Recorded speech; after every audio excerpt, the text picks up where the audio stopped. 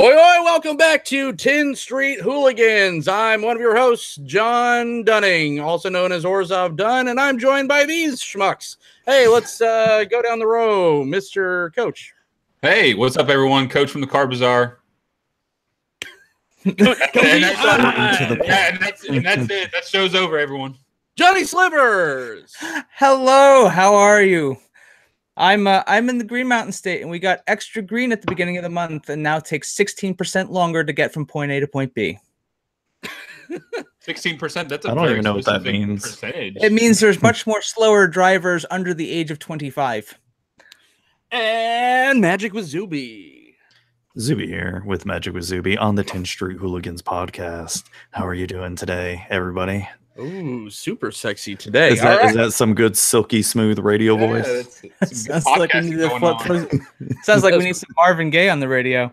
That is quite nice. And as you've seen, we are a unified front with all of our nice Cardsphere hats. So thank you, Ted, and everyone at Cardsphere for sponsoring the 10th Street Hooligans, Hive Mind, all that good jazz.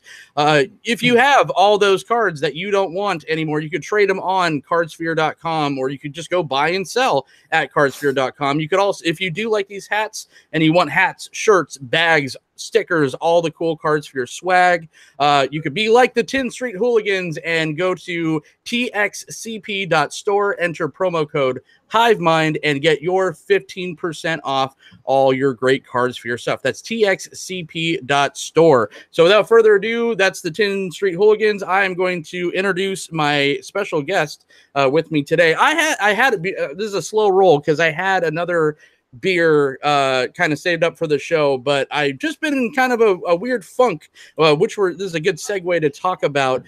So I just thought that beer wasn't strong enough. So I got something that I have a cork. I have to uncork. It's the Brother Theolanus.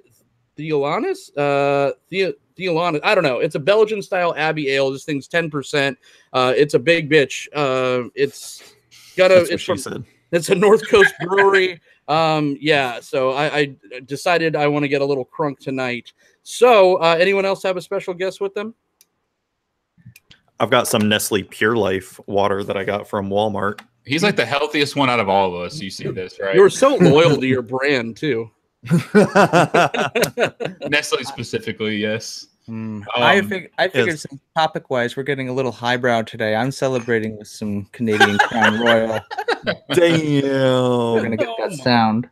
You got to pour a little bit, then just drink out of the bottle. Right. Wow. Whatever's in this cup, that's what I'm drinking. So I love the mystery cup. It's just we're gonna have to gasoline. turn that into a legendary artifact, and then you can sign it and give it to one of our fans. Yeah. Is that an official 10th Street hooligan tumbler? No. This is an unmarked Yeti cup that my fiance bought me, but between what the Booster Club gave me for their mug with that other cup that I have from the Comic Con, no one can see what's inside it. So I mean, that's perfect mystery item. Yeah, I guess y'all just gonna have to make guessing in the chat room. So if it was an artifact card, it would be one of the flip the coins. It's like sometimes you get a good tasty beverage, sometimes you just get like cat urine, or sometimes you get nothing at all. Or worse, malt liquor. Oh man. Don't go in the South Central LA with that attitude, Johnny. So let's get this thing started. So yeah, I'm going to kind of take the reins as far as the topics go on the first thing. And we'll probably sprinkle in a little bit of what's been going on, but hopefully not, just because. But I want to talk about when things go wrong. When things go wrong as a content creator. The past 2 weeks have really showed me what happens when things do go wrong. I kicked off the summer road trip with Sam Tang from Kitchen Table Magic. It was just absolutely great and a crazy dude. I got to sit with them afterwards for a while and have some beverages, and he just kind of told me the ins and outs, and I won't spoil any industry secrets for him on the show. But it was very enlightening. We'll say that. But what happened was, we had this, we got comped this giant private dining room called the Library, not the strip club. That's in Vegas. But the library in the Mox boarding house in Bellevue, Washington is just this like Harry Potter-esque, like top to bottom with books. It's just absolutely great. It was very cool to see and to be part of. And we filmed this great show out of there. And while I'm looking at the chat and looking at everything, I'm starting to see it's getting a little weird. I'm getting the, from you guys telling me that it was looking kind of fuzzy. So alarms are going off, but I did not realize how bad it actually turned out. And it's just because I guess the Wi-Fi there, whatever happened. And hour-long worth of content got only, we only got video for 16 minutes of it. And the video that we got was just abysmal, and it just wasn't up. We have pretty low standards here on this channel, but those weren't even like the standards, couldn't even meet those. So luckily, Sam was a professional enough to record the audio, so I still got to upload that, and hopefully everyone out there, whoever watches the show or is a fan of the Hive Mind, still got some enjoyment out of that. But it's stuff like that. And there's another instance, I think a year ago, I had another channel on, now disbanded, Breakfast with Nerds, which was just fantastic. I missed They them. are officially disbanded? They are done. They are done. Man. Oh man, I love those guys too, man. Yeah, I have a mug from them. Now it's going to be worth something. No, I just felt terrible because it was one of those things where I had Randy and Paul on, and it was just a hilarious show. We were doing all this stuff. And I thought they then were just taking a break. oh no, yeah, I got the official word that they're just indefinitely hiatus. And with no, a lot of people say that, and then you get a thing, but they're not coming back. But yeah, I recorded a show with them. That's when we were doing the pre-recorded shows for the Hive Mind before we were doing the live format, and the file got corrupted. I lost the entire show. Those guys were nice enough to come back on and do it again. But it's just, the question that I want to pose to the rest of the hooligans is, what's the biggest time that something like this has happened, and how do you get through something like this? Oh, where to start?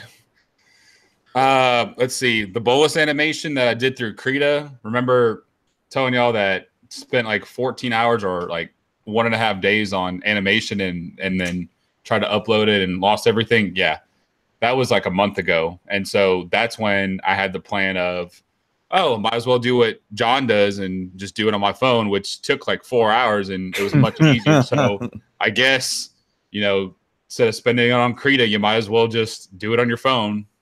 So yeah, it turned into something super hectic and waste of time to like, okay, this is way more efficient. So, in some ways I'm glad that did happen. But yeah, like that. And then, I think that was probably the biggest thing I could like remember. What about you guys? I Johnny, probably got anything? Once upon a time I used to post videos, and I was trying to do video with like a little Canon like point and shoot, and it would take video and record and all that stuff. And anybody who's started doing content creation with just a regular point and shoot that tried to record more than 15 minutes learned the hard way that you lost everything after that, because it just shuts off. It doesn't tell you. It's just like you're done. You're not recording anymore, and you have to go through and record bits at a time. I lost stuff trying to do that, and I've had other woes with trying to figure out editing and compressing, the first time I tried uploading, didn't understand you had to compress a file. It was taking hours and hours and hours. And I went asking around, like, what do I do? And I went and found the program called Handbrake, where you just click a button and it compresses it down from 6 gigs to 6 megabytes and changes everything. So it, stumbling errors, stuff like that. And then I just take breaks from the content production of my own stuff because life, that kind of stuff. Once we get back to the school year, I'll probably get back to doing some more writing. Yeah. Yeah, I've got 2 stories that come off the top of my head. One is, I don't know if you guys remember the Magic streamer, Mrs. Mulligan. She used to stream a lot about 2 years ago on Magic. Yeah. And, her and Pigeon, right? No, it's someone else. She was quite popular about 2 years ago, and then she started going off of Magic. And then so she and I had this really good interview. It was like 2 hours long. We were really going good back and forth. And then I had a Skype plugin at the time to record her track while I'm recording my track. And then at the end of the interview, we say goodbye, and I go check the audio file, and her track got corrupted. So it's 2 hours down the drain, and then Right. nice enough to come back on, and it felt so forced. Like if you go back and listen to that episode, it feels so forced that we tried to make the same chemistry, but it didn't happen. And also Breakfast with Nerds, when I had them on, they got fucked up too. It's just them then. No, so what happened with them is their audio desynced. So like Randy's audio was like way off track, and I had to spend I don't know how many hours to try to get just his track on par with everyone else, and I had to listen to each conversation over and over and over. I never went back and listened to the finished product because I'm like, I don't want to hear these guys anymore. Because I was just, and that's why they broke up. No. And it's nothing against them or anything, but you know what I mean? Like you're just listening to the same thing. Like, okay, did Randy say this thing here? Right. Does it make sense and all that stuff? And it was so painstaking. And yeah, I mean, that shit just happens, and it's part of content creation, and it sucks. It really sucks when it happens, and sometimes you just want to say fuck it, throw it away. But especially doing my show, I got to make sure I get an episode out every week, so I have to painstakingly take hours of my night to try and fix it. Well, it just makes you, at least for me, it just makes me feel like amateur hour. And I mean, even from, and I try to keep it in the context of just Magic stuff, but I mean, there was a whole thing when I used to do that talk show with Walking Dead, our whole first live show, same thing, completely gone. The file got corrupted. We had to do it again. And like you said, Zuby, it's like we were sitting there trying to redo the same like jokes and shit like that. It just comes off as horrible. Yeah. And last night, if anyone, some people did tune in from the Magic audience, because I had Jason Alt on Director's Cut when we were talking Paul Thomas Anderson, and my fucking microphone decided to just go crazy. And it's just those things where it's like, it makes you want to crawl into a hole. It's hard enough to put yourself out there as a content creator anyways, because there's ridicule, there's, and I'm one of the ones. I consider myself a critic, especially as far as like films and stuff like that go. So it's just like, you're putting yourself out there anyways to be criticized, but you're already shooting yourself in the leg when just the stupid tech stuff's there. So it's really disheartening. It really rips your heart out when especially when you feel like you have a great show like I had last night and when I had with Sam over at Mock's Boarding House. So, I mean, long story short is I'm going to it's not like I'm canceling the summer road trip. I'm going to have the same 3 people I had on, and Sam was already one of them. So that's one of the 3. I'm still going to have the same ghosts, the same ghosts, the same guests. Rather, nothing happened to Sam. I promise. But to say, are you sure? Like, did you not murder him? I haven't heard from him on Twitter lately. So what's going on? Who? Sam Tang? Yeah, I don't know what happened. Well, I don't know. I mean, he might be a ghost. He might be a ghost. Ghost. Space Coast. Ladies and gentlemen, your new Zodiac killer. That's I'll take it. I'm a huge David Fincher fan, but no, I'm still. So next week, instead, it's not going to technically be the summer road trip or whatever, but I'm still going to have, and I guess it's you heard it here first. It's Chris Van Meter from Card Kingdom. He's going to be on. He was formerly of Star City Games. He was one of those original, like Brad Nelson, BBD, David McDarby, Danny West, all those guys. He was in that kind of circle doing those versus videos. So I'm really excited to do that. We were going to do it at Mock's Boarding House in Seattle, but I just don't feel, it's like I'm a confident person, and you have to be a confident person, so to speak, to do this kind of thing. But I just don't feel confident in my setup now. I know, right? To go ahead and do that live kind of thing or on location type thing. So, tune in next week. We'll do Hive Mind at like regular with Chris Van Meter. So, and that's the thing. So later on, it's good incentive though, because I turned it to wanting to crawl into a hole and never do this again to now having motivation to get larger and do all this stuff to be able to get to a point where I could get a better setup and stuff like that. So I don't know how did you guys kind of get over and push through when shit kind of hit the fan? Sheer dumb luck. Just like with the Shoot, that's with the Krita stuff. Yeah, that was and just going back to like, you know, my way of thinking is you have to have a backup plan, and being a teacher, you have to have like several backup plans when stuff doesn't go your way. So I guess with me, it doesn't hurt as much because, you know, if I'm doing a project, like, okay, what if something goes completely wrong? What I'm going to fall back on? And I have something ready to go. So, you know, I think overall I handle it a little bit better than the average person, just because of my thinking style. But, you know, I guess I've only had like the Krita stuff and probably like, you know, maybe one of the card anthology, like the earlier ones, like got corrupted. I couldn't find the file, which is why now after each and every draft that I do, I email it to like my Card Bazaar account and my personal account just so I could have a copy. So just in case something happens, okay, I have something to read off of.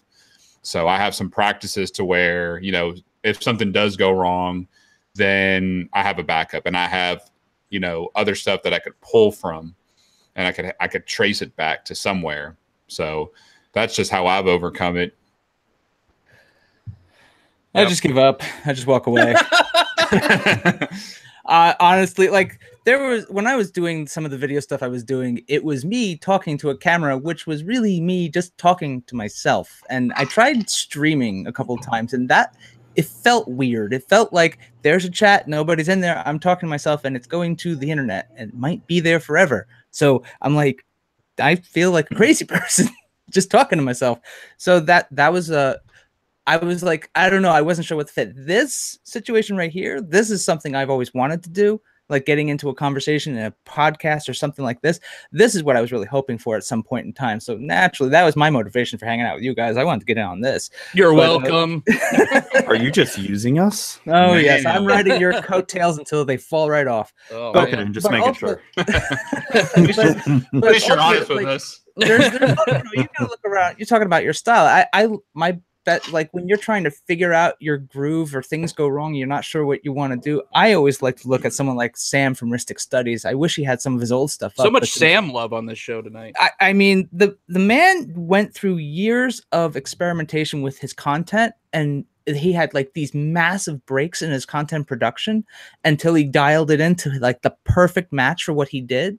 And I think he did it right. And I wish he had his old stuff up there because that was an inspiration for me. I was like, I saw what he was doing and was like, okay, I'm getting my videos jacked up, but this guy's just kind of figuring out as he goes along too, and he's doing it better each time. So it's not over. It's just you gotta maybe sometimes you gotta just step back from it and find the groove that really works for you and take it from there. So it's some of it's experimentation, but it's not wrong to step away from it. Life Begins at 20 is another example that he's does awesome content. And life changes happen in his life, and he's just stepping away from it for a bit. And there's nothing wrong with that. And I think that's something that happens with content creators. They crash and burn, and suddenly they think it's over. And, and I see lots of people who've come and gone. And like Breakfast with Nerds, they were there, they were doing good stuff, and then they just kind of disappeared. I think it's funny because how cancerous this community could be sometimes. Everyone could kind of agree that Ristic Studies is just great. Like he's one of those ones that could go between the tribes and everyone loves him. He's okay. No, it's because his stuff is it's just so absolutely, it's just great. And he just has this he just has one of those faces that you want to punch, but want to kiss at the same time. What? No, I love Sam to death. And he's the only one that can kind of get away with having the his upload schedule that he does. I mean, he has a huge following, but and people wait for him. He uploads once every 2 weeks, but because his stuff is so amazing, it works. And I couldn't pull that off. It's like, if I'm not in people's face, like, hey guys, remember me? Twice, 3 times a week. It's nothing. It's crickets. So I don't know. No, and John, you and I have talked about this a lot, content creation burnout, and it's something, it's even something I mentioned on one of my episodes talking about creating content. It's something that everyone goes through, and it's something hard to deal with. And, that's why I always recommend taking a break for a week or two to just do something else, step back from it, and just, take a break for the most part. I mean, one of the things that a lot of people fall into the trap of when they're starting content creation is they want to grow immediately. They're not getting those numbers. They're not getting, oh my gosh, I'm not getting recognized by WotC or whoever, whatever kind of content you're doing. I mean, it's going to take time, just like anything. I mean, when you're starting a career, you're not going to start at the top, right? You got to climb that ladder, unfortunately. And same with content creation. You have to climb that ladder, and you are going to fail. That's the one thing. Don't be afraid of failing, because all your failures will teach you something. How many times have I done a freaking episode of Magic Wazoobi and have gotten shit downloads? And it's, I go back and look at it and be like, okay, why did it get shit downloads? And then I try to reassess the situation and do something different, or I just say, fuck you, I don't care. I'm going to keep doing what I want. It's, it's that, get your carpet on. Sounds about right. Screw you guys, I'm going home. Yeah, and I don't think I'll ever become, the Magic community tends to kind of be like a WWE community, or it's like, if I'm not getting the attention and the great stuff that I feel like I deserve right away, then I'm just gonna, bash WotC and take that route. I'm never gonna do that. That happens. That happens a lot, and it's I mean, I don't know. I don't really know what to say about that, because I still feel like I'm a major small time creator, and in the grand scheme of things, I really am. But, I have had a recognition from WotC, and they're giving me preview cards before, and I feel incredibly blessed by it. It's awesome. But then it's because I put a lot of hard work and effort, and I'm still doing it. I mean, a lot of people like to shit on Brian from Tolarian Community College, that he's the shill and he gets all this free stuff. Hey, maybe he does get some free stuff, but you know what? That motherfucker puts out 2 videos a week consistently. And now that this is his full-time job, he freaking works 6-7 days in his office. Yeah. I mean, would you want to be doing that, honestly? All the time? If it paid the bills. Yeah. I mean, yeah, but there's a point where your sanity has to be, reach a certain limit, and that's the balancing game. You got to figure out the balance that works right for you. And then, like what Coach was even saying, like, how long would it take? You were talking about Phil Mora, one of the programs you're working with. It was taking how long? 2 years before you really got it down. It's it's a matter of you have to really stick with it, and even just doing it consistently and working on it and practicing at it. Or even something as simple as there's a Twitter account called, I think it's called Commander of the Day. This guy puts out one commander every day. And it was like, at one point I even gave him a bump. It's like, follow this person. It's just a Rolodex of random commanders. And every day there's a new commander popping up. He'll go through all of them eventually, but he can just start recycling them. And it's just like, oh, that's a neat commander. I think I want to brew that. It's something that's simple, and he's consistent. He just keeps doing it. Yep. All right. Oh, and yes, this is a Magic the Gathering podcast, but it is also, I think, a good platform to talk about content creation, because I think most of the demographic that follows us and follows the show, and even the Hive Mind, are other content creators. So it's some of us, all of us has achieved some form of success in some form. Coach the most, but no. But sorry. It's just like we've all gotten to certain things, and we've gotten to do certain great things in the community. So it's like, take our advice with a grain of salt, or take it to heart, whatever. I just think it's kind of a good thing to talk about, kind of content creation 101, not just the Magic cards. So speaking of just the Magic cards, and a good segue in, M19 has come out, and let's talk about some of the stories now that the paper is on the table. Let's, greatest hits, greatest misses. What were we wrong about? What were we right about? Let's talk about some M19, and possibly look forward to some Commander 18. So M19, I guess I'll start. The limited format of it, I don't like sealed. Sealed, this set especially feels like if you don't get at least 1 or 2 bombs in your sealed pool, you're going to have a bad time. And at least that's just been my experience. I've done sealed twice, and it doesn't feel fun. And I know sealed is a very skill intensive format where you can even open up crap and still do well. It just feels like this set, highlights. If you don't open up something good, you're gonna have a bad time with it.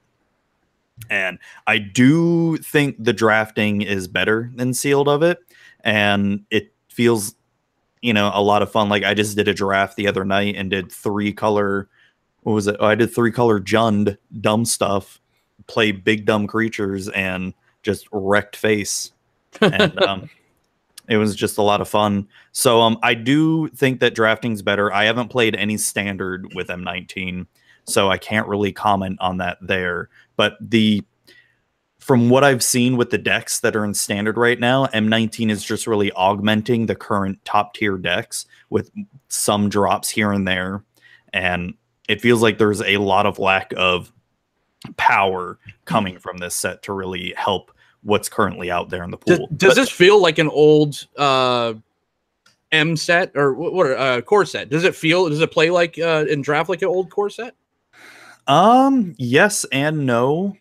I feel like one of the things that this set is missing in draft is good color fixing. And I know we mentioned that before. Right.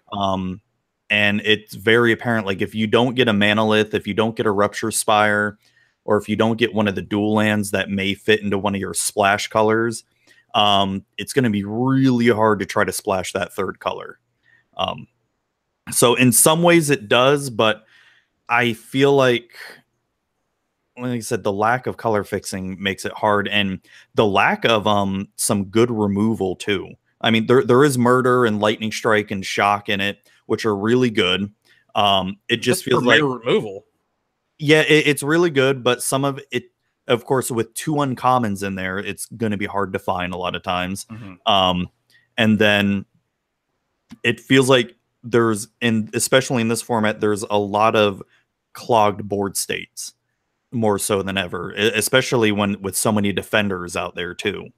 So yeah, and for me, like I only played 1 sealed pool, so it was a weird pool because I got a bunch of crap rares for limited. I got Omniscience. I got what's that 1 white spell that destroys a permanent at 1 CMC? Oh, Isolate.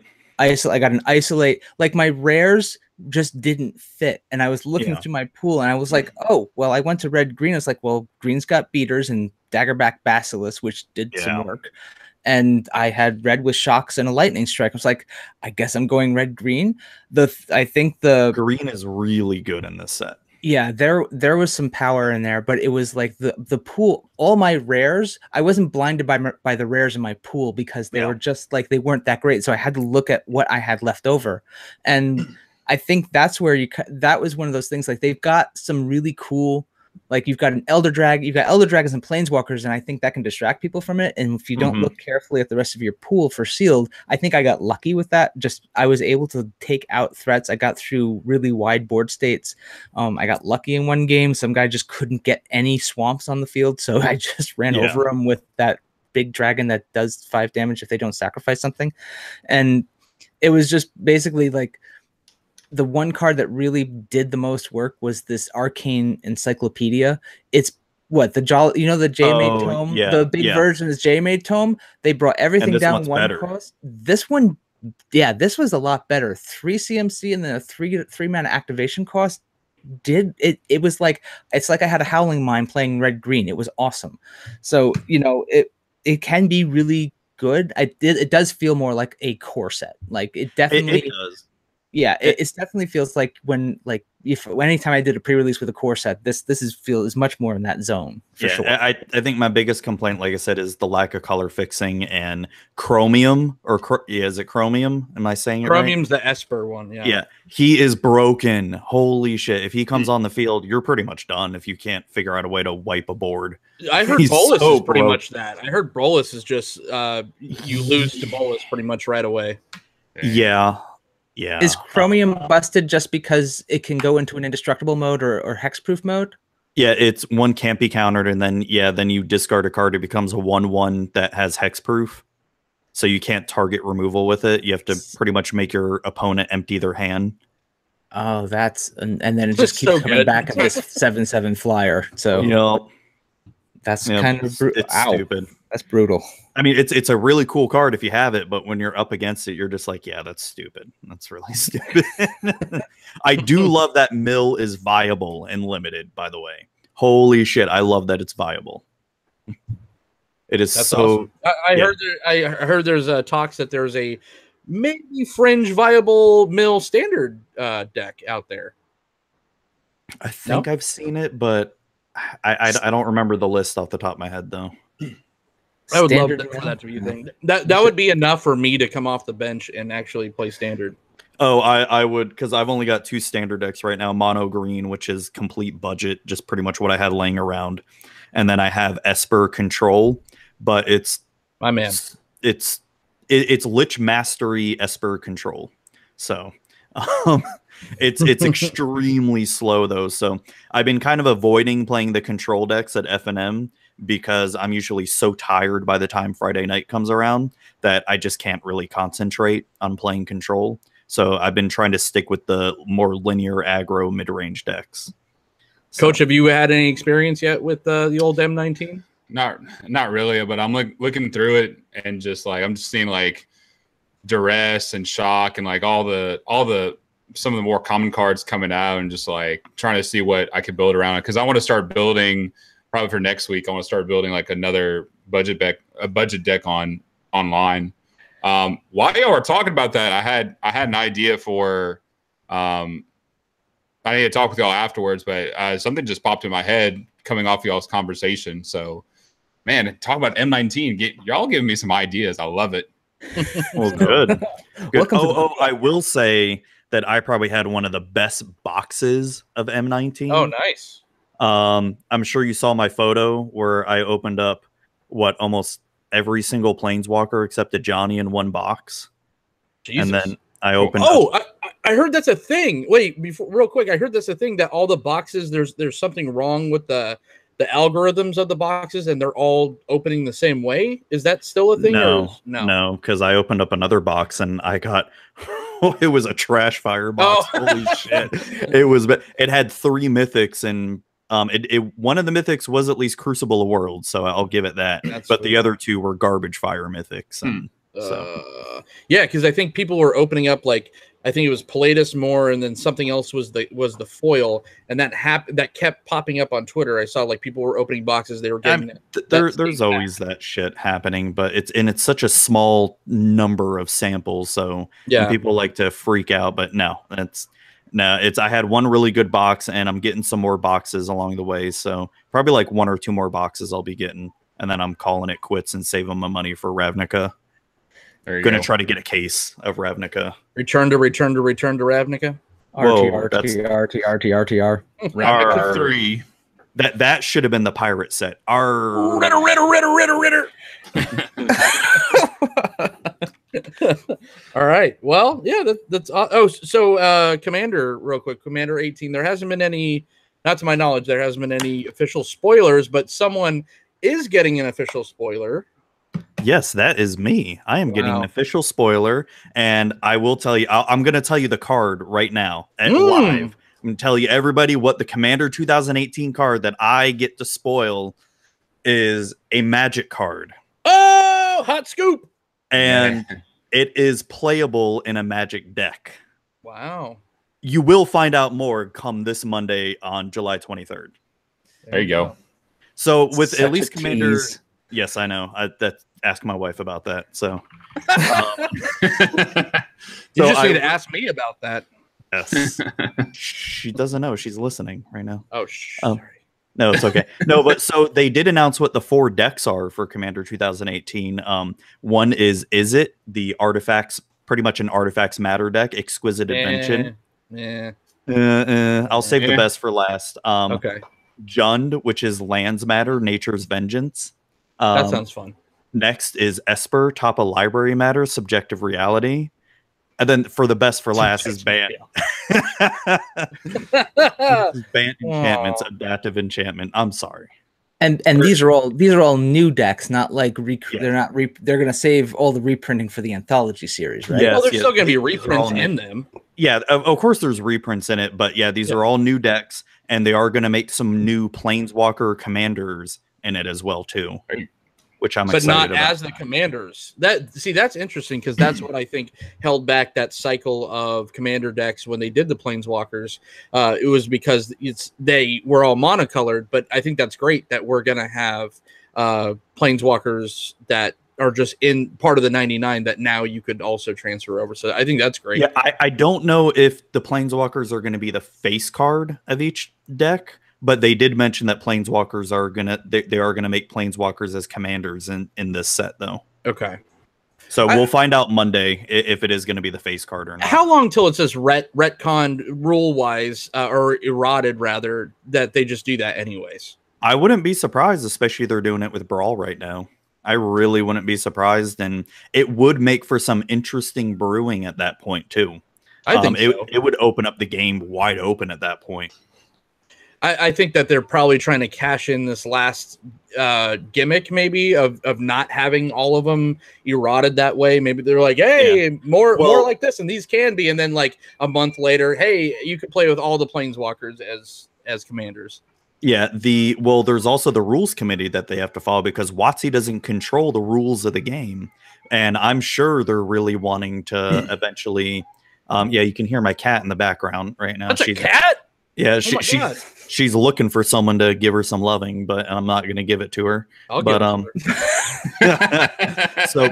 yeah, I wouldn't be surprised if 1 year WotC says, "Screw you, Sheldon," and we're taking it over. Yeah, because Commander's quickly becoming their most profitable format. Yep, or at least that's what I like to think because it's becoming more and more popular every year. It's the casual, easiest format to access, and like you only need one copy of whatever you're getting. If you just want to build one deck, you just need one copy of a card, and of course, and these pre-cons they release are so good as a starting off point. And the best thing is they don't rotate. It doesn't rotate, and that's what people want. They want their investment to last. Yep. That's why it's good. When you guys are brewing EDH decks, do you like put on some music or put on like a TV show, and does that affect your brewing while you're doing it? I listen to something in the back, so I have my Xbox and TV, and while I'm doing something on the computer or like writing in the notebook, I'll have something in the back, like not necessarily music, but I usually have YouTube running with just kind of whatever I'm feeling that day. Nice. I brew in absolute silence, usually when everyone's asleep, hiding from my family so they don't know what I'm actually doing down here. I have been so lazy about brewing and building decks. Like I have the mono black zombie deck I need to build, and I have the card. I'm looking at a pile of cards right now, but I'm so lazy to go look for the rest. And it's usually what I'll do is I'll put on Netflix or Amazon Prime or something and just put on a show that I don't give two shits about and just let it run while I'm looking for cards. Black has always been my favorite color. I don't know what's wrong with me tonight. Oh, I'm drinking a giant beer. I don't know what's black is my favorite color for Magic, especially in EDH. But after a while, the black decks just kind of build themselves. I think white and like green and red, and even blue to a certain extent, you have some opportunity to go a couple different routes. It's like, blue is like a lot of card draw, of course, and red's a hard mountain to climb anyways. Just just because it's so non-conducive to a multiplayer format. I think red is just so good at 1v1 style, so that's why it's so much it's so much more of a challenge to brew EDH with sometimes, but black is just like, it's like, okay, you have X amount of cards that are just auto includes, and then it's like, okay, I'm going to be contrarian, or I'm going to try to be cute and not put those in, but then while you're playing the game, you're wishing you had whatever, you're wishing you had your demonic tutor or whatever, and it just kind of sucks.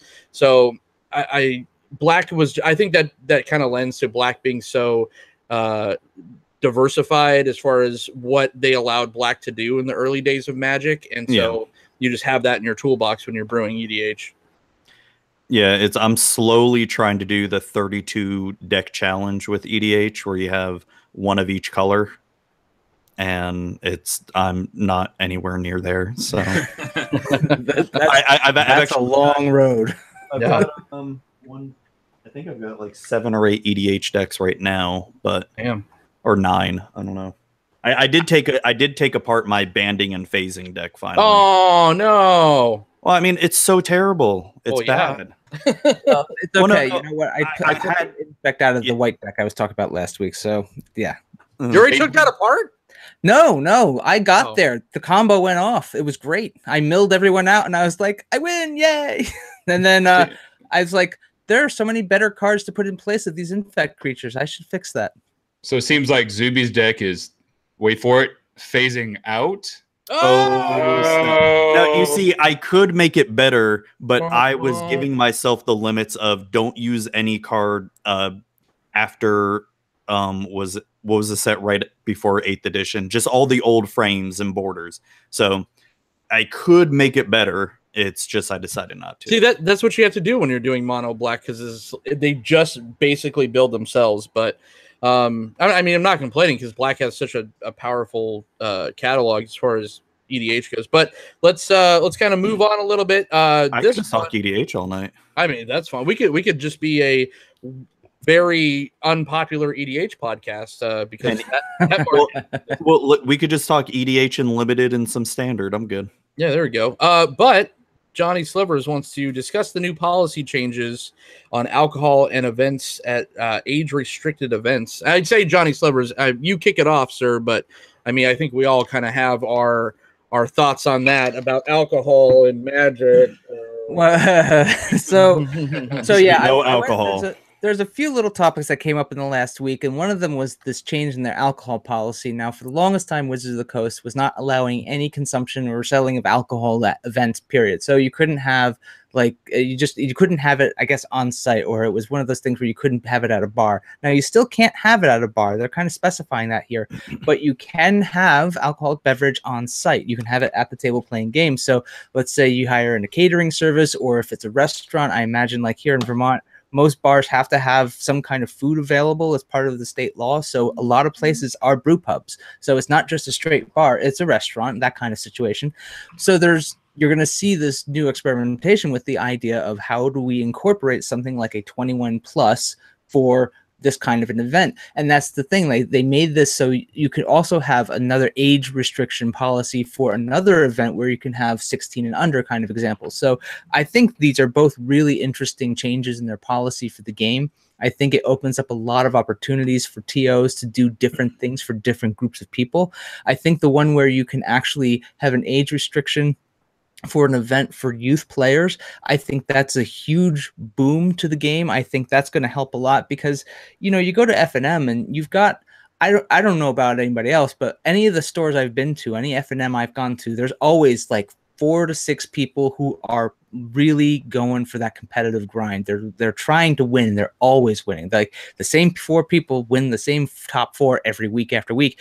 And new players, younger players who don't have jobs, who are like they're not old enough to get to work or take up a job, they don't have the same opportunities as these players who are in 18 and up and have a job and disposable income and few responsibilities, and they just dump their cash into Magic.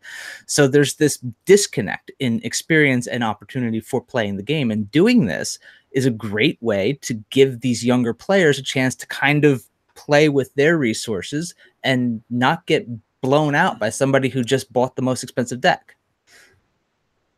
Yeah. Coach, do you have anything caveat that? Yeah, going off of like what Johnny was saying, it's like, what does it remind you of? Like probably like the junior leagues maybe, where they do have that age Pokemon. division. Yeah. Well, even Magic used to have a junior league. That's how the very what's his beginning face started. Yeah. But yeah, I think it was hell of an idea. Because now we can finally like pick some alcohol beverages. Uh-oh. We're getting a spoiler. What's in that mystery cup? No. I mean, not yet. Not until he's vomiting it Pro tip, on this isn't water. webcam. But yeah, it's with all this, like the adults can drink, separate divisions, and just go at it and just, I think it's a great split. I think it was a great idea on Watsy's part. From a father perspective, I'm kind of okay with this I'm actually really okay with this because I think there should be some kind of a junior league, because we've all been in the trenches and we've kind of seen and talked the language and heard the language and just a lot of stuff that goes on in a Magic tournament. And when you know that there are kind of younger people around, or younger influential people around, it always kind of takes me out of it a little bit. I'm not saying that we should be completely separated, because that's not the case. But I think that it's a good idea to be able to be an adult at these things, because Magic, yes, it's a child's game, but that's what it's supposed to be, but it's not. I think that's a great idea to have more of an adult atmosphere for that kind of a thing. However, those big events, those big venue events like GPs and everything, that's still going to be no alcohol, correct? Yeah, I think so. Well, I think that's going to be up to. I get the impression from the article this is really going to be up to the TOs. I highly doubt if you go to a GP and you're playing in the main event, I can't imagine there's going to be a lot of players wanting a pint of beer next to their $3,000 modern deck. Because I do. If I'm playing you at a GP, get sloshed as you want. I'm just saying. What if that makes you a better player? Well, if makes me a better player. If down on a pint every round makes you a better player, sure. But the TOs, there might be sections at a GP like the main event. I could see that being an alcohol. I can see that being an alcohol-free zone, just because you have a mix of so many different ages, and you've got to worry about whatever the state regulations are at the time.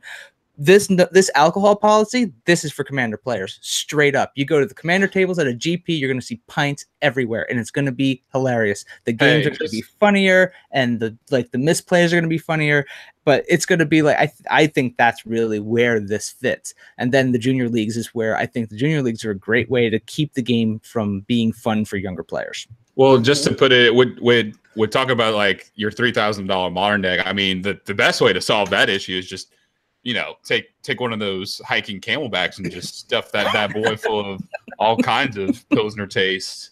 Crown Royal, apparently. Coke and rum. I mean, in a pouch like that, that's what, like a gallon, some of them that make, that's like $400 worth of Crown just in your backpack. That's not a bad idea at all. Hey, Temporal Magic in the chat says, here's a 21 and over game for Magic. Every time you lose a game, take a shot. I would be totally okay with that. I would be flat out.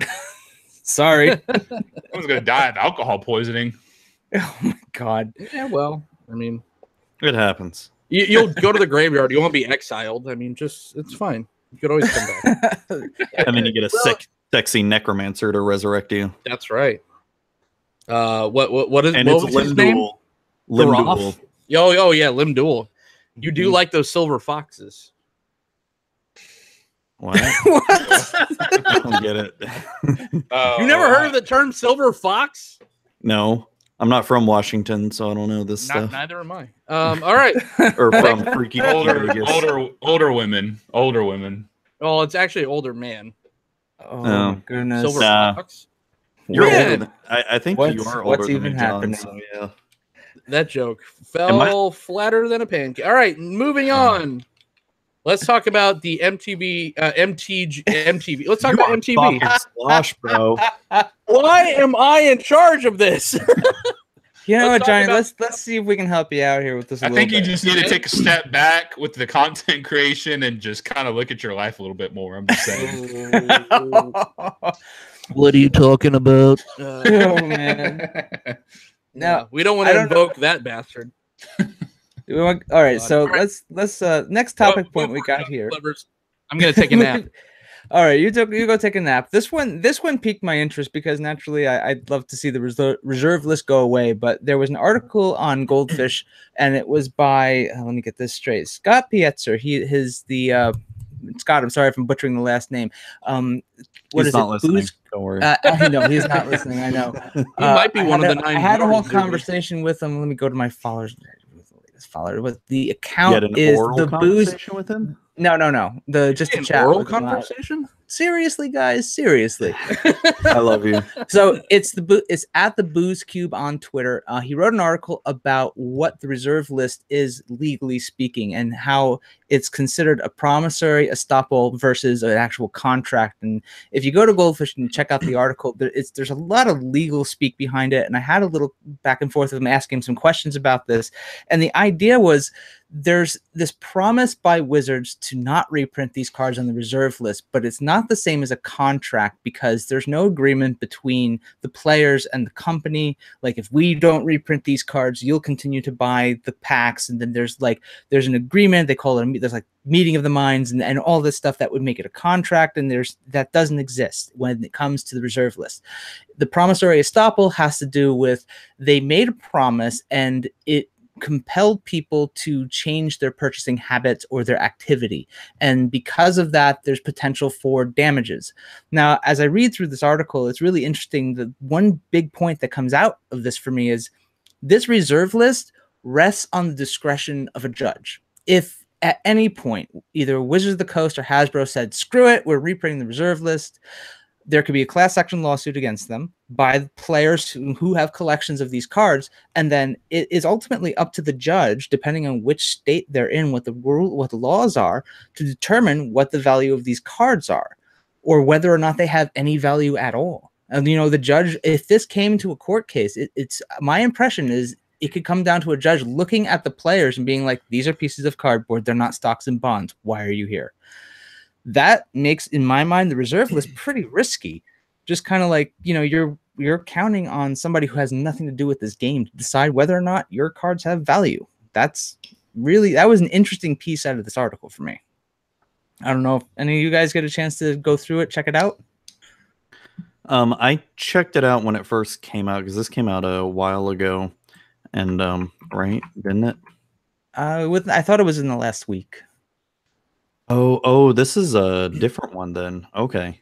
No, I haven't read this one. I thought this was a different article because I remember I read something talking about promissory or yeah. Promissory? Promissory. Yeah. Does he need to go into timeout now? The drunk guy. Yeah. The drunk guy from the water. No, but it is it's pretty interesting, and it's something that I would love to see play out though. Like, hey, let's say Wizard. I mean, the only time they're ever going to try to end the reserved list is when they're on their very last knees. Yeah. And, the other question I asked Scott when I got a hold of him on Twitter, the question I asked him was like, what happens if the rights to develop, manufacture Magic the Gathering go off to another company, like completely separate from Wizards? None of the people who are even involved in this decision are tied to the physical product anymore. What happens there? And apparently there are some grounds for that same promissory estoppel staying with the product wherever it goes, but that's crazy. Yeah, but that's it. But even Scott said there's shaky ground on that. Like, it just seems odd to me. And if, say, for instance, because it'd be a whole new company, and it seems weird to me. Like, it seems like all of a sudden a company made a promise, but then promise travels with the brand, and now the brand keeps the promise, and it seems weird. It feels weird to me. I can't imagine. It just doesn't add up in my head. And I'm not a lawyer, and I don't know any of the legalese behind this, but that seems weird. And the one thing that could end it, not that this will happen, but if Wizards and Hasbro just suddenly went bankrupt overnight, it's gone. Like, that promise is over. And I'm just wondering I'm just wondering to see what happens when this company, there's a side note to this. That whole thing with Time Warner AT&T merger where the court case ruled in their favor. Department of Justice just put an appeal for that. So this makes things really weird for mergers too. This is one little story that I've been kind of keeping an eye on the side. And two things happen here. If this appeal actually goes through and it overturns what the judge said, this changes how mergers happen. With two big companies get together, if that appeal actually works, that means there's a chance that companies will have to sell off assets to avoid taking up too much shares of the market, or if to avoid like antitrust laws, that kind of stuff, that could change how businesses handle when it comes to mergers. However, if the appeal does not work and this court case is still upheld, that solidifies it even more, which means companies going in for mergers are going to go in with more gusto. They're not going to worry about the courts as much. It could change a lot of things. And if more companies are gobbling up other businesses, the bigger fish are going to eat the smaller fish. And if Hasbro becomes a target, that will be very interesting. And that's why I'm wondering what's going to happen with this. What happens when a bigger company than Hasbro goes in, buys them up and says, we're dissolving you both. What's this promissory estoppel? No, we don't want it. I.e. Disney. Yeah, i.e. Disney or whoever else. Like, it's interesting to see, like, we've known this reserve list the whole life of the game. And then to see kind of the interior legalese behind it, to find out that some of it's actually shaky when it comes to an actual court case. This is interesting. I'm interested to see where this goes in the next 10 years, because I can see weird stuff happening with big corporations buying each other up.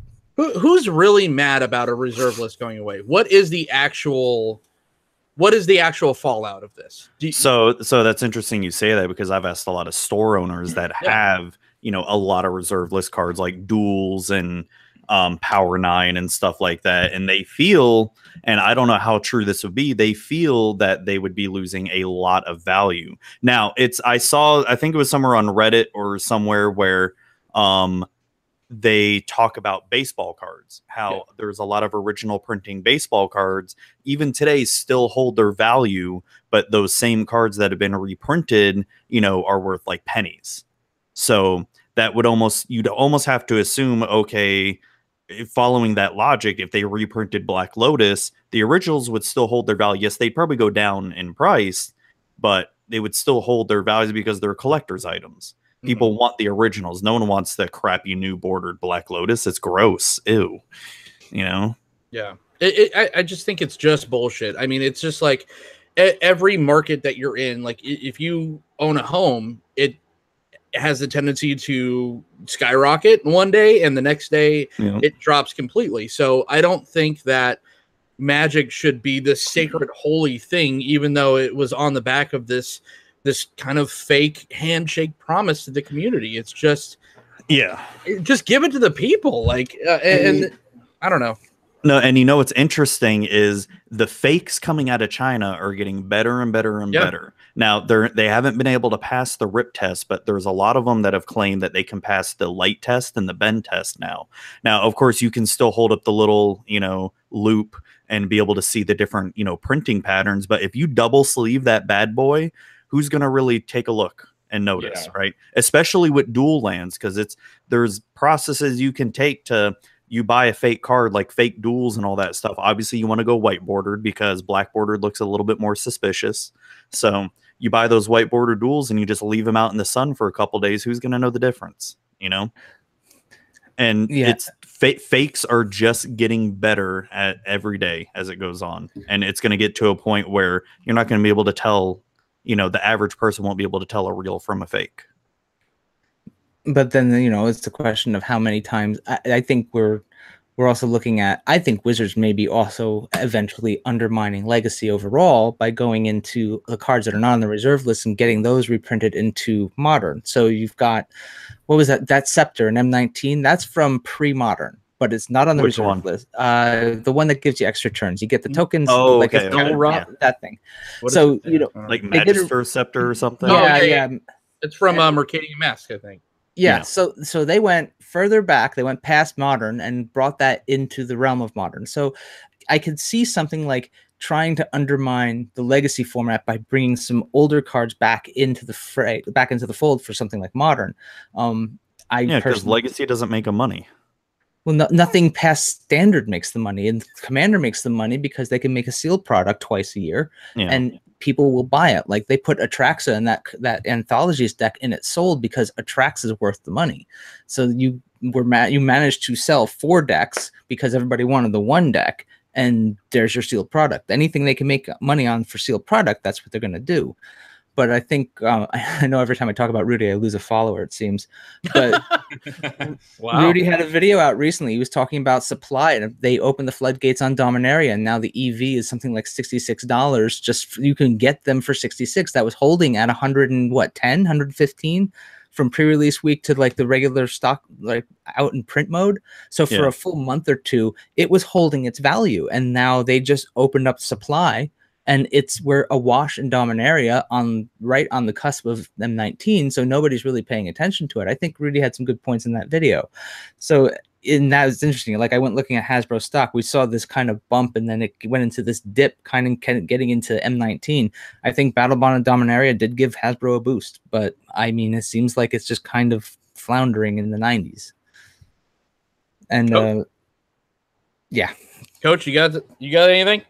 Well, it's just like with the reserve list, like you're saying, the sacred cards. It's like, you know, I'm probably the one that started the latest out of this group. You know, I started in cons, and it's like looking at looking at some of the older cards, like doing the anthology series, is like, man, I wish I could play with like some of these cards in paper, and you know, every now and then you could play some of these cards on like online since they're so much cheaper. But it's like, man, I wish I could play like paper copies of, you know, these bad boys, like, you know, alpha, beta, where like a lot of these, a lot of the older players dual started. lands. They're so cheap on Magic. Yeah, like dual lands. I mean, there's just like, man, I wish I had like a paper copy of this, or was able to play like certain deck styles, like I don't know, like the first world champion deck ban, where I won Worlds 1994. And I mean, just the cards that were in there, like, you know, in that deck, like, you know, they had like the Moxins and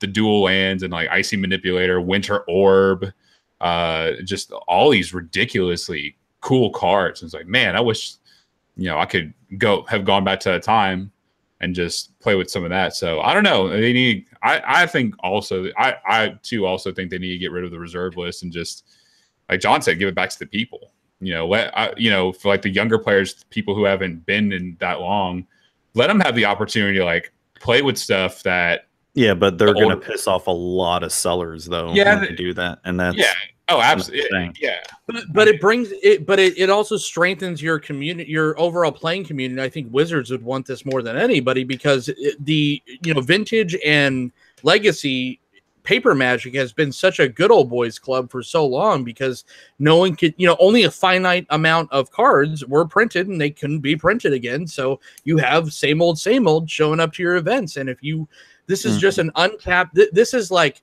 especially with Dominaria and everything that's been going on lately, this is the time for nostalgia. And talk about nostalgia. Hey, the reserve list is gone. Here's the floodgates. Go fucking play Legacy.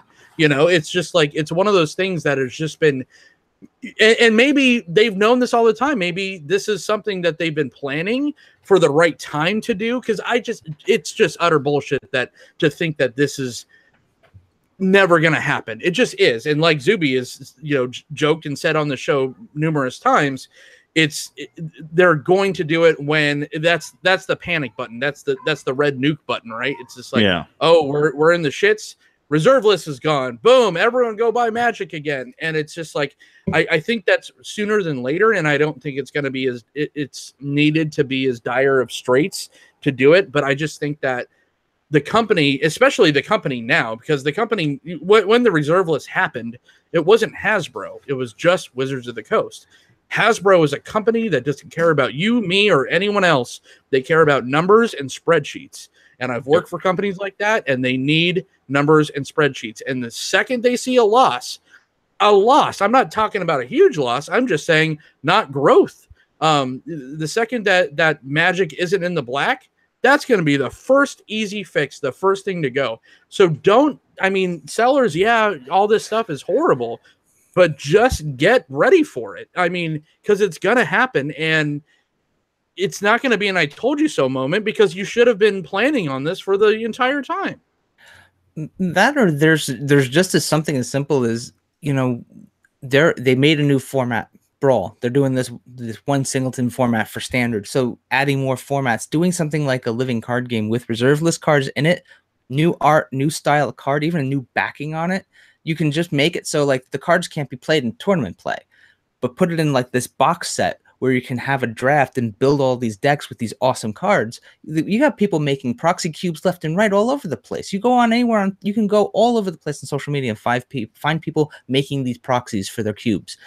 I mean, they could sell a cube product that'd be like this premium product with all these power cards that are on the reserve list, and then it's this sealed product and make it painfully clear that these are not original cards that cannot be played in a tournament. Done. It's settled. You're not violating a reprint policy, I don't think. And people get to play with the cool old stuff. That's what's come down to. Like, and I even went into a couple weeks ago. I was not prepared for the last show. So that's a nice pussy.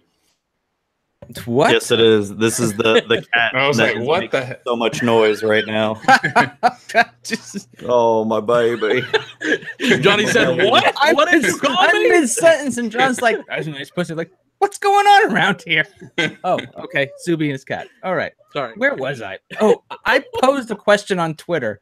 I asked the question, would you play a reserve list free variant of Commander? And I managed to, it says I got 99 votes, but it only shows 96. So I'm going to say 57 to 58% of the people who did respond said yes, they go for a reserve list free variant. And then there's like 22% are maybe on that. Honestly, I think that would be the great testing ground to like just as consumers, as just players, get rid of the reserve list ourselves and just not worry about those. Kind of like people will voluntarily not brew with Sol Ring in their EDH deck, just get rid of the reserve list. Yeah. Oh, well, how dare you? Again, of course, but yeah, there are people who in their EDH groups, like they ban certain cards, Sol Rings out, so nobody's getting this That's fast, like turn 1 to turn 3 move. What is it? Turn 1 Winter Orb. That's lots of fun for EDH. So, yeah, it is. Why not? So I think if you look at a format like EDH, you could experiment with something like a variant on the format where you have classic EDH, then you have non-reserve list EDH, then you can have like Brawl. You can have different levels. I compared it to Mario Kart. Like you have the different levels of Mario Kart. There's the practice, the 50cc, the 100cc, the 150cc, and then expert. So you can different variations within a format. I think that's a great way to go. I think players will be up for that. Tasty Snackies totally agrees with you. He says hashtag no Sol Ring, hashtag unstaple your deck. But it's just like No. Here, you heard it here first, and Watsy, this one's free. Reserve list masters. Cyclonic Rift is fine. Jesus Oh, Christ, man. people. The card is so rude. I'm sorry. Oh, so what? It's Magic. Just like do- Armageddon is fine too. Did you see the Ooh. picture? It was, oh my god! There was a picture up recently. It looked like something that Norman Rockwell should have painted. It's Professor Cube April and these two other people. Someone cast the reserve list, cast a Cyclonic Rift, and it's just like this great picture of all these things happening at the same time. So much being explained in this picture. It's like that needs to be a painting. That was a fantastic picture. I don't know if anyone else saw it. It's been out for a few weeks now. No, but I hate when people say, "Oh, when you get rid of Cyclonic Rift," like, no, it's fine. It's fine. It's called counter or stop being bad at the game. I miss Prophet of Krufix, man. That was in every deck. That was freaking broken. That was in my Orzhov decks. That was a broken card. Oh snap! All right. Well, next on the docket, it says Zuby topic. You got something, buddy? This is how the sausage is made, folks. I mean, Man, I can talk about Magic Arena. I played a bunch today. Okay, let's do it. I will say that I gotta give it to Wizards. I've been in the beta since November, and they have made a lot of quality of life changes within the gameplay of it. It feels like they're finally getting the starts and stops right with each phase as you're going to now, because in the beginning when you were first playing, it was so confusing when if there was like 2 instants on the stack or something like that, it would just be like, okay, what are you targeting? Or sometimes it would just resolve too fast and you wouldn't have a chance to even see what the hell just happened, right? Because even me as a veteran Magic player, I would get really confused during that. And then a lot of times you would try to exert a creature and it wouldn't exert, and then you'd end up losing the game. too. So they've made a lot of good fixes and bugs. They're getting there. They're getting along. I wouldn't be surprised if this releases the same time that Ravnica comes out, officially releases. And I'm pretty impressed. I still don't like how the draft is just with AIs and computers, but I mean, if that's all they're going to have, I mean, that sucks, because I was hoping for something for a cheap draft. And if it's just going to be against computers, then I may stick with Magic Online with that. But as far as just playing, maybe a cheap standard deck or something, and by cheap, I mean just whatever cards they give you, and you try to grind that, and then, it could be a fun little game, especially for people who, sort of like Magic Duels. It's a good introductory to Magic, and it'll teach you a lot of the basics. And plus, for something that's free, I think it's gonna be just fine. Yeah, a lot of my opinions have changed with Arena, especially after today. I am still Arena-less, so I cannot comment yay or nay on this. Anyone else? I got you a beta code if you want one. Oh, can I run it on a Chromebook? Nope. All right. Fuck me then. No, Magic Arena still PC only. Fuck me then. All right. Well, yeah, the good OS. What is it? They're on a platform that can cross the operating systems. Okay, well, hold on. I had a podcast about this. All right, their digital department. I know. I heard it. If you've ever read like any kind of articles from the technical staff of WotC, you realize that they are severely underfunded, and they are severely understaffed. No, not understaffed. It's they don't have the right resources. Sure. To be able to, I mean, just look at Magic Online. One programmer for the game said that the coding for Magic Online is more complex than NASA. That means you have bad code. All right. I don't delve too deep into coding in my job, but I do know some things about coding. And if your coding is too complex for even NASA to understand, you're doing something wrong as a coder. Or it's just out of date, right? Well, no, it's not only that, but it's also, they probably don't have time to go in and clean stuff up, because they're having to constantly release sets at the same time as well, too.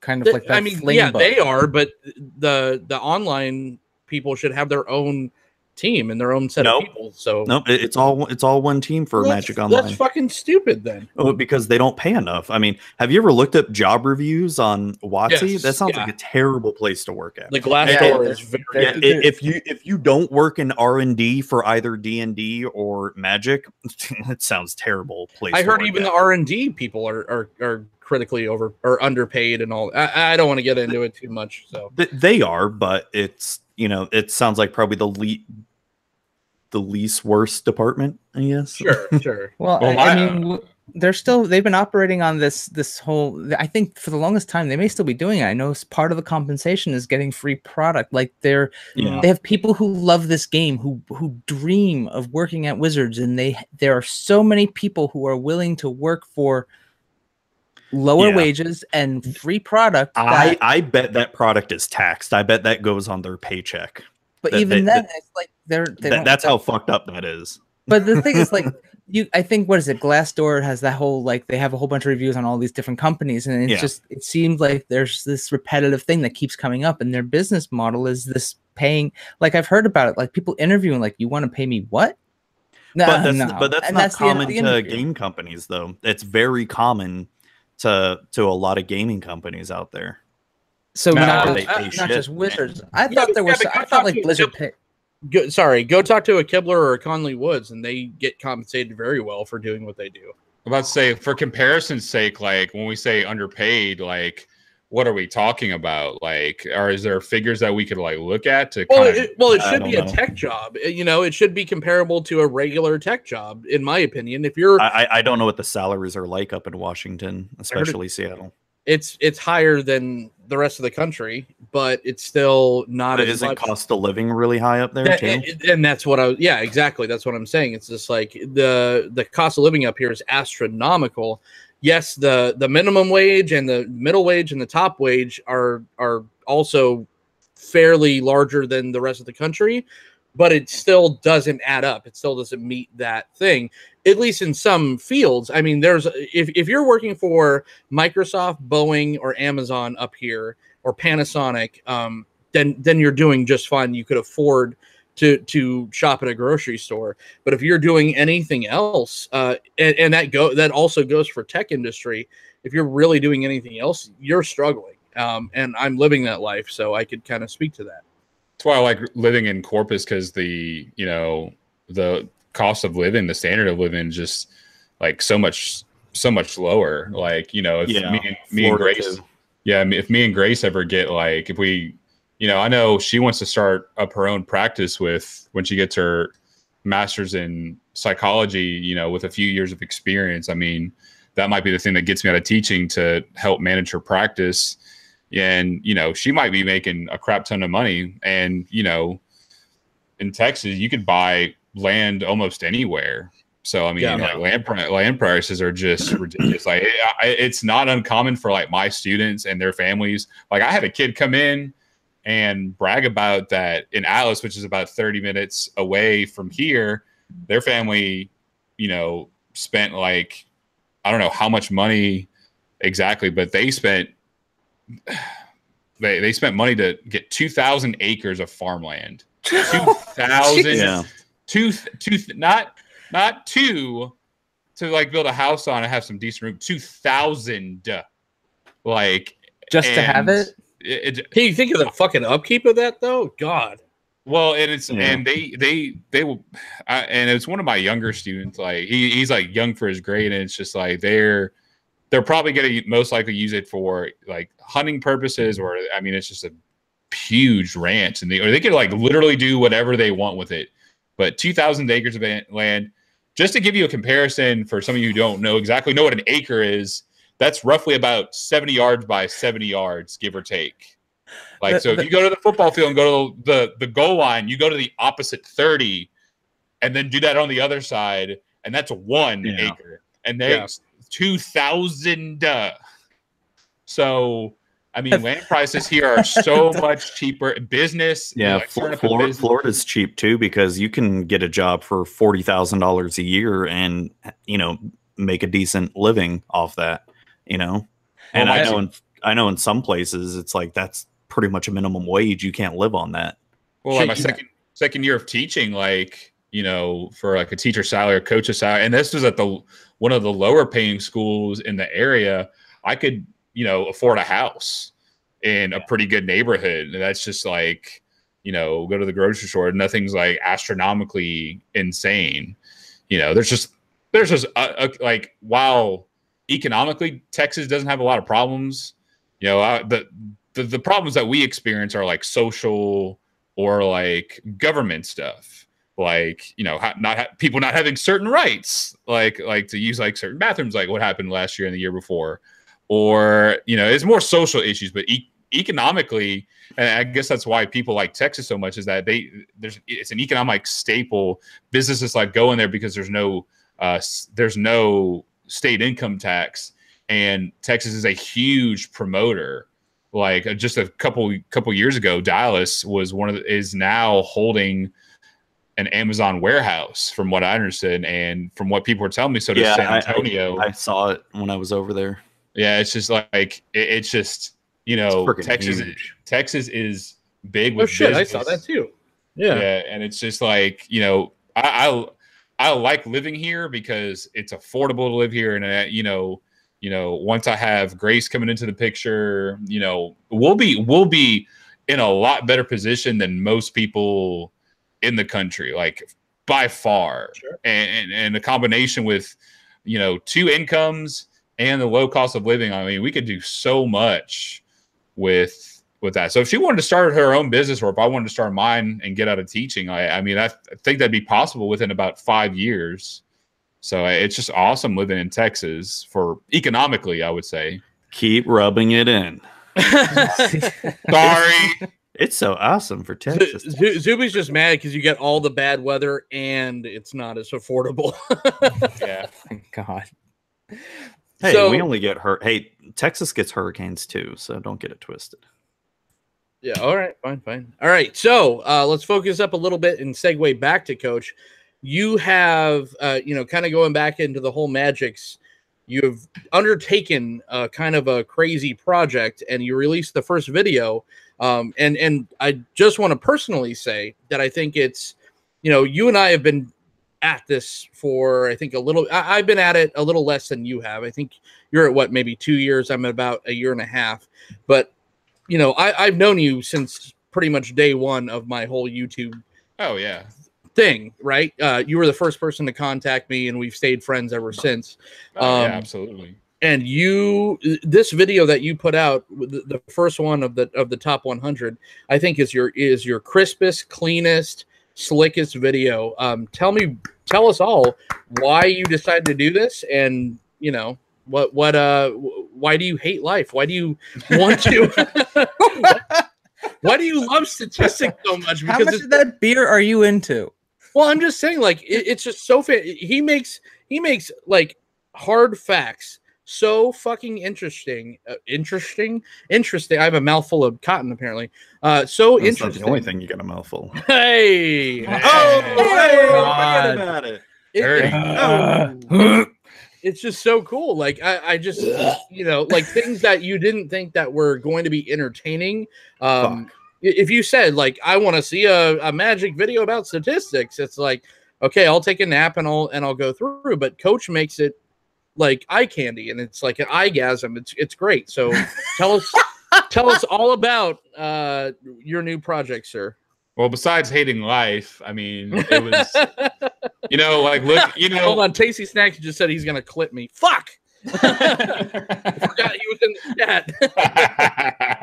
So is he gonna get a gat and just come at you and clip you? Damn. That's some hardcore shit right there. Hey. All right, so pretty much, and I kind of got the idea probably a couple weeks ago because I was kind of like trying to figure out new ways to like optimize the search engine. So I was trying to, like, my views had been down, my watch time minutes have been down. And so I'm watching stuff about tagging and properly tagging videos. And I came across, some of the suggestions that TubeBuddy had. And so one of the tags that came up, it's TubeBuddy. So TubeBuddy is the app that you can have with your YouTube stuff. And so it makes suggestions, and it helps you out with trying to get optimized with the search engine.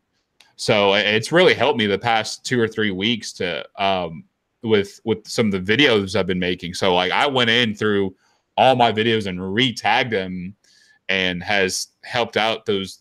They're getting a little bit more views, but it gave me an idea because one of the tags that came up was MTG Top 100, and I was looking through. I was like, okay, what kind of people are doing this? And the only thing that really came up was Evan Erwin and his 10 videos over the 100. And so I was like, okay, so no one has really done this since Evan Erwin. And looking at his video, his doesn't really point out with statistical performances. They're more like flavorful, or they're more like how they did in the scene, but from like certain preferences. So, I also remember Nisa does the top 10s. So I kind of wanted to play off of him a little bit. So I went in, tried to find all these lists of people that have done the best cards in the history of Magic. Came up with some stuff that I remember doing the anthology series, added my inclusions at when I looked into this stuff.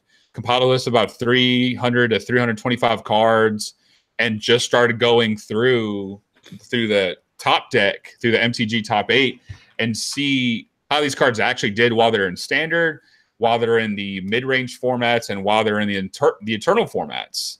And so nobody had done something like this, just like with the card anthology series. No one has done something like that. So I wanted to play on that, like, very, very much, so I could get more attention. And so far, it's been doing quite well. And, how Nisa does, he does it with GPs and Pro Tours, like 1 and 2, to make it easy, make it simple.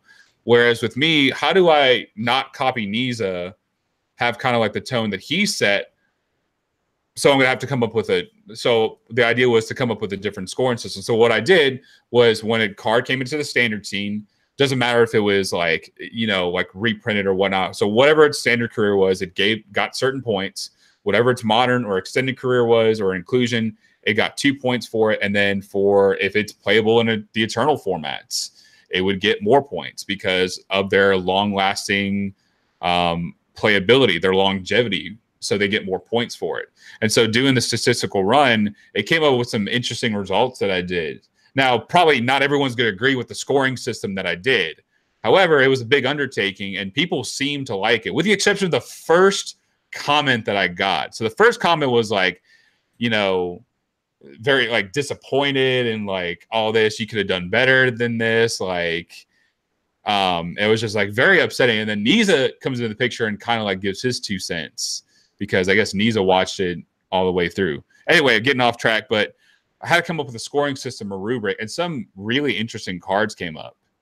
And it's just like, wow, like for some of these cards, they had a really big standard run and had to only see limited play in the other formats.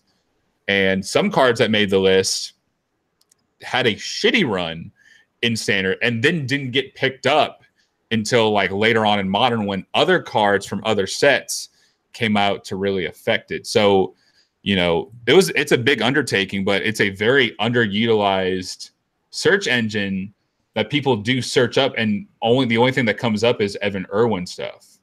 So that's what I've been doing. So my script so far is 60% done. Once I get the script finished, I'll actually do all the audio recording and then just go bit by bit.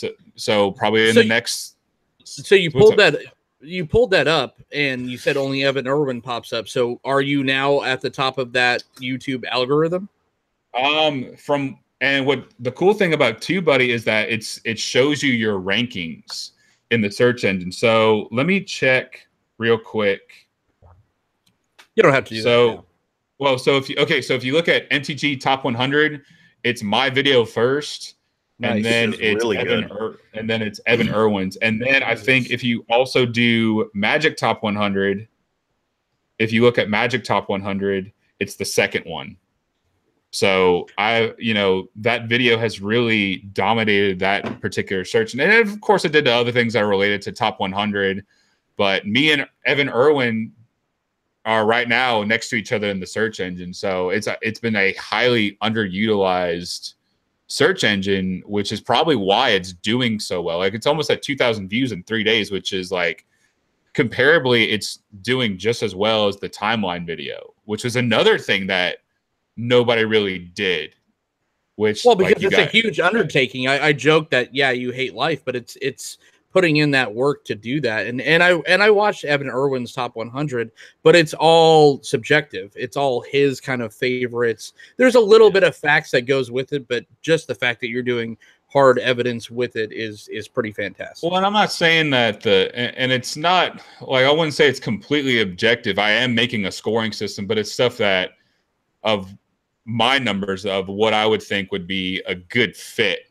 So while it might not be completely objective, it's not totally subjective like Evan Erwin's is, or like mostly subjective like his list was. So I am making my own rubric. I'm trying to correlate it with, something that can be relatable. Like in the standard format, it's only going to have a small limited runtime. So it's only going to get a small amount of points for those inclusions, which is why some of the cards like Aether Hub showed up, because right now it is in a lot of decks. However, it's probably going to come off the list later on because it's probably not going to see format, being run in formats like in the Eternal formats. So for right now, so while it is some cards on there are from like the newer sets like Gideon, how long is it going to take before it gets knocked out by another card that's coming out of the standard, or just another card that can play on like maybe another Dominaria card. So while it's not completely objective, because I am throwing my own numbers in there and I'm trying to correlate it with as much as I know about math, and I'm trying to make it as objective as I can. However, like that first comment did not completely agree with my content, and learning more about who this person was. Apparently they're doing their whole dissertation about the mathematics of MTG. So there's no way I'm going to compete with, a mathematical mind like that. Like, okay, like the best I could teach is I could teach math up to 9th grade. And I just got that recently.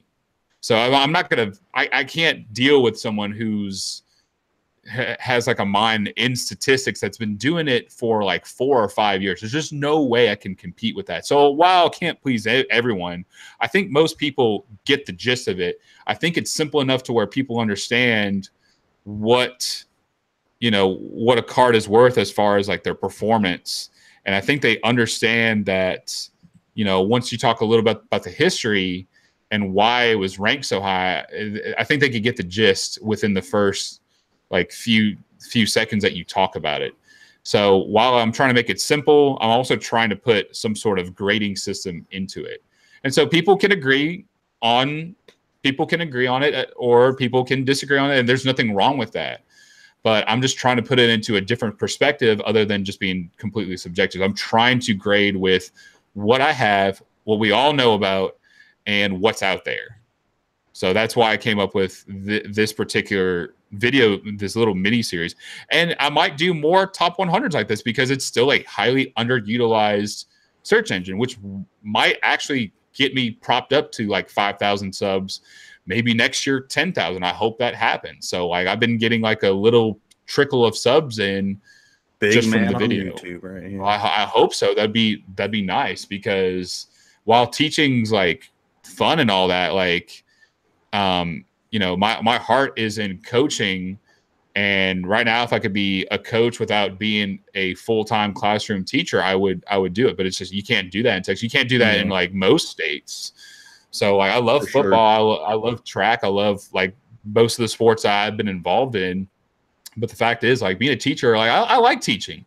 But having like teaching 5 or 6 classes each year, that's hard, along with dealing with all the with the parents, with the individual students, and having them, them having different needs and different, you got to do different stuff with each student or each group of students, and trying to specialize, trying to make a standard like squared education curriculum going into these different molds. I mean, that's hard to pull off, which is why teachers need a 2-month summer break off, is to try to figure out what the hell they're doing next year. Because, when they get into next year's classes, they don't know what they're dealing with. Even teaching the stuff that they have to reteach and been doing it for a while, they need to see how, with these new students, how are they gonna fit with these students, as far as like getting the content to them, getting the curriculum given to them. So, for me, it's like teaching's hard. I wouldn't say it's like all bad, but it's just like, especially with Texas is bad with the retirement services. When the first month I got into teaching, it went from 52 where you could retire as a teacher to 62 the first month I got in there. And I was like, okay, this is a bad start for my teaching career, because going into it partially was I could retire early, and now I can't. So, it's going to be, it's kind of interesting what my new schedule is going to show at the high school, because now I got moved up. But I think telling y'all my new schedule looks pretty damn good. So I don't know. I might not be complaining for too much longer. I might be staying as a teacher for a while, now that I get 1 economics class and 3 facilitating classes, which means I'm going to be helping the Del Mar College teacher with, helping them out. But they're mostly going to be running the show. So I might be staying as a teacher for a while, because, $59,000, $60,000 in the highest paid area, that's something you can't pass up. And once football season's over, I mean, your schedule gets a hell of a lot easier. But I remember last year and the year before, the average working person works 2,000 hours. We as coaches put in 3,200. So we put about more than sounds 50 like rookie numbers. Yeah, you probably put in about 4,000, sir. I wouldn't doubt it. So, but yeah, like it's especially from August to late November, it's a lot of hours, and that's not even including playoffs. And GP's known for, Gregory Portland's known for going to the playoffs quite often, and you just don't know how you're going to stick around. Of course, that's going to be like a super exciting time, because you're playing for the state championship essentially. So, but I think we're all going to be better for it, as far as you making more content goes, because I think there's, like you said, there's a reason why there is a gap of content at the things that you're doing, is because you can't fake it. You have to really, Evan Irwin is a whale as far as the community goes, and he could kind of put up his own personal list because he is such a historian. He's been around the game, self-admittedly since the rocks were soft, but then, an up and comer like yourself, which even though you've had some success as far as subscribers and views is gone, you're still an up and comer because you've only been at this for 2 years. Yeah. So, I mean, it's great that you're filling this need that people wanted. They didn't know they wanted, but they definitely are, because your views are definitely seeing it. But that's fantastic. That, and that drew me to your channel in the first place anyways, is just watching those, the card anthology series. And I've been lucky enough to be a part of that as well. It's filling that need in the community. And that's really, this is kind of going full circle to what we were talking about in the beginning of the episode, where, yes, it's Magic related, but it's also content creation related. And that's the other thing is you're so good at applying your personal professional craft to your content creation, and that it just comes off as very genuine because you know what you're talking about, because you have all these facts to back you up. So that's awesome, dude. But we are kind of running up against it, so we are going to go kind of round the corner to our final segment. And many people have said that Johnny Sliver is just a hack. He is a hack. However, Johnny Sliver owns the most important artifact in the multiverse universe, and that's the crystal ball. Many people do Magic Finance, but nobody does the crystal ball. Is this a metal video? We really need a theme song for the crystal ball. Theme song? I don't know. Tonight's crystal ball is brought to you in part by this right here. This is my crystal ball today, because the bat. That's just. We're gonna keep it simple. I talked about half of the crystal ball already. Doing the whole reserve list freak. I think there's a future for the reserve list is getting bought up. You go. Wait, is Johnny Slivers drunker than I am? I don't know. Possibly. Maybe, I don't know. The ice is melted. It's all gone now. But the basically, if you go back and look at all the cards that are getting reprinted. No, what am I talking about? Yep, I've had more than you, John. Sorry, crystal ball is cracked. All right, so here's sober now. All right, so basically, the reserve list is getting bought up left and right. Even the garbage cards are getting bought up, and the prices are going up, and they're becoming less accessible. And I'm just thinking about, well, where's the next possible investment opportunity? And there's this little chunk of Magic the Gathering history that's before Modern, after the reserve list, and there are cards that just don't see the light of day in Modern because they're not printed in that zone, and they're not powerful enough for Legacy because they're getting overshadowed by a bunch of other cards. So I think there's some gems in that kind of range of Magic cards that haven't been reprinted yet, and I think Wizards is starting to kind of go back and look at those and bring them into the fold, kind of like with that Scepter that gives you the extra turns. So I was looking around and thinking to myself, okay, where could we find opportunities for all this good stuff? And one of the cards that came up that's really undervalued and probably worth checking out is something called Dawn Strider. It's 1 and a green for a 1/1, and the ability on it is pretty interesting, especially given that Graveyard Shenanigans is now more of a thing. Pay 1, discard a card from your hand, prevent all combat damage that would be dealt this turn. So it's Fog on a Stick, and it fuels the graveyard. This thing's going for... what is that? It's going for under $1 on Star City, so it's going to go for even less than that. And really, this is one of those things, like, if you're looking for potential investments, this could be one of those, because I could see them bringing this back. This is like a Golgari card for sure. How are the foils? I'm not even sure. I'm just looking at the generic stuff. So the foil stuff. The foil is $10. Oh, see, $10 foil. That is fucking telling right there. So that's pretty sweet. And, we can go back there. They bring back some other good. Did you know Price of Glory is going for over $7? This thing it's 2 and a red, and it's whenever a player taps a land for mana during another player's turn, destroy that land. They could bring Price of Glory back, and print Counterspell. Done. Right there. There's your counterbalance to Counterspell is Price of Glory. You could do it. They could do this. They could go back and get these cards, bring them back, bring prices down, or you could go through these old sets and look for some of these nuggets that you think, that'd be great in Modern if it was only printed in Modern. And those cards that are undervalued because they don't have an actual format they can go into, that's where I think it's worth looking. So that's kind of my crystal ball hot take. I'm just thinking, that and that land cycle, Shadowblood Ridge, where you pay one, tap it, and you get a filtered 2 lands. Yeah. We talked about this. The Signet lands. We talked about that. I'd love to see those come back. That Aura Shards needs a reprint for sure, and then something like the Phyrexian Altar, where you sack a creature and get a color mana of whatever your choice is. Those cards, I'd love to see those come back for Standard, and then Mutanic Growth too, right? Because I know there's Aura Shards, but the one for artifacts is, I think it's called what, Mutanic Growth. Yep, Mutanic. There's a bunch of Mutanic things where they either target an artifact, an enchantment, creature. These are some really neat cards that if they brought them into Standard, it could spice up Modern. I think there's potential in that section of Magic's history that's not reserve list, and it's not getting a lot of love because it's not in Modern. So, and this is the point where Johnny has given his take, and then given his take, and the rest of us say if it's bullshit or not. I'm actually going to say it's actually a pretty good take.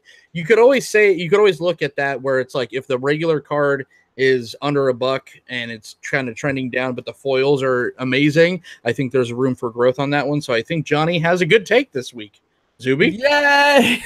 There you go. I'm selling my stocks now to buy some Dawn Striders. Coach, is Johnny full of shit, or are you buying up all the whatever he's selling? I'm gonna stick with Amazon for right now. I'm just saying. No, I mean the card is pretty nice. It's an interesting card. It just, I don't know. It's interesting. It's something that you don't see too often, but it just dies way too easily. It might just be a bullet magnet, kind of like you play a Birds of Paradise, you expect it to get bolted. So that might just be one of those bullet magnets. Don't give them the graveyard engine. Yeah, but so is a Noble Hierarch. So yeah. So and those are still what, $60, $70? Too many bucks. Too many bucks. All the bucks. All the bucks. And with that said, that is 10 String Hooligans for the week. I want to thank all of the fellow hooligans that have joined us for the show, but I do want to talk about my my friend here, brother Thelonious, the Belgian style Abbey Ale from North Coast Brewing. This was fun. This was a very fun beer. It was a good friend to have. He and I were having a private conversation during the show, and he got the best of me. But no, great beer. Out of 5, I'm going to give it a 4.0 out of 5. How about your copious amounts, the intake of Crown Royal you had, Mr. Slivers? The ice helps. It does. Yeah, it was fine. It was like, I don't know, a 3 out of what? A 3.5. We'll give it a 3.5. Oh my god! All right, someone call an ambulance for Johnny Slivers. Zuby, how was your tasty beverage tonight? It was good, and your Superman Henry Cavill is staring into my soul right now. Very nice. Oh, my hat's impeding. Oh, I'm so jealous. Hey, Wonder Woman, yo girl, hey, hit me up. Coach, how was the mystery cup? That was good, as usual. All right. Perfect. Coach is just drinking up straight up moonshine. He's really the drunkest one of us all. Moonshine. You got me. I make the batch in my backyard. Damn. Dude. Awesome. All right. Where can you have everyone some cows too? Where can everyone find you, Coach? Everyone can find me on the Card Bazaar. So if you want to check out that top 100 video, that first part that we just mentioned, it is the most recent video. So you just go to the Card Bazaar. You could also find me on Twitter, just Coach at the Card Bazaar CC, and that's pretty much all I got. So go ahead and check out that video. Awesome, Johnny Slivers. You can find me on Twitter at Johnny Slivers, plain and simple. And I also have some articles on Kitchen Table Magic or KitchenTableMTG.com. Not the one with Sam, it's another one. So go to my Twitter profile, and then you can find a link to that website. And I've got old articles there about Crazy Talk. So there it is. Just wonderful, just absolutely. And my favorite part of the show, Mr. Zuby, where can everyone find you? Yeah, I've got this podcast called Magic fuck Zuby. you. Do the fucking thing. Yo. Magic Zuby can be found on the following: iTunes, Google Play, Stitcher, and TuneIn Radio. You can find me on Facebook.com/MagicWithZuby, on Twitter at MagicWithZuby, on Instagram at Magic_with_Zuby, and you can email me with any questions you may have at mtgzuby@gmail.com. There you go. Never gets old. Never gets old. Should I do my Grand Prix appearances too? Yeah, let's do it. Do it. Magic Zuby is scheduled to be at Grand Prix Orlando from August 10th through the 12th, as well as Grand Prix Atlanta from November 2nd through the 4th. There you go. Oh, so good. Hey, and before you... Fuck. Oh, God. Choking on my spit. He even threw up in his mouth a little bit afterwards. He's the sober one. I'm tired as fuck right now. Holy shit. Just because it's clear liquid in a water bottle doesn't mean it ain't vodka. But before I can tell you where you could find me, blah, blah, blah. I mean, you found me here. You found us all here. But you guys, everyone's going to make me be that YouTube person because we just need the 10th Street Hooligans to get bigger. So put this in everyone's ear. Share this video. Tell your friends that you had a good time getting fucked up and talking magic with the hooligans. Tell everyone, subscribe, smash the like bell or the button or the whatever. Dislike the video. I don't care. Just watch it. So share it to everyone. Let the world know that we exist here, that we're a good time had, because I guarantee you didn't have more fun watching anything else tonight.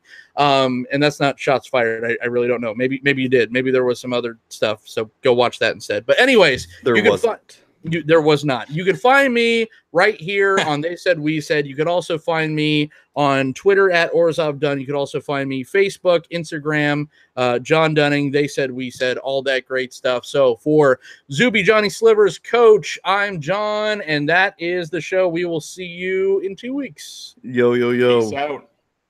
Peace.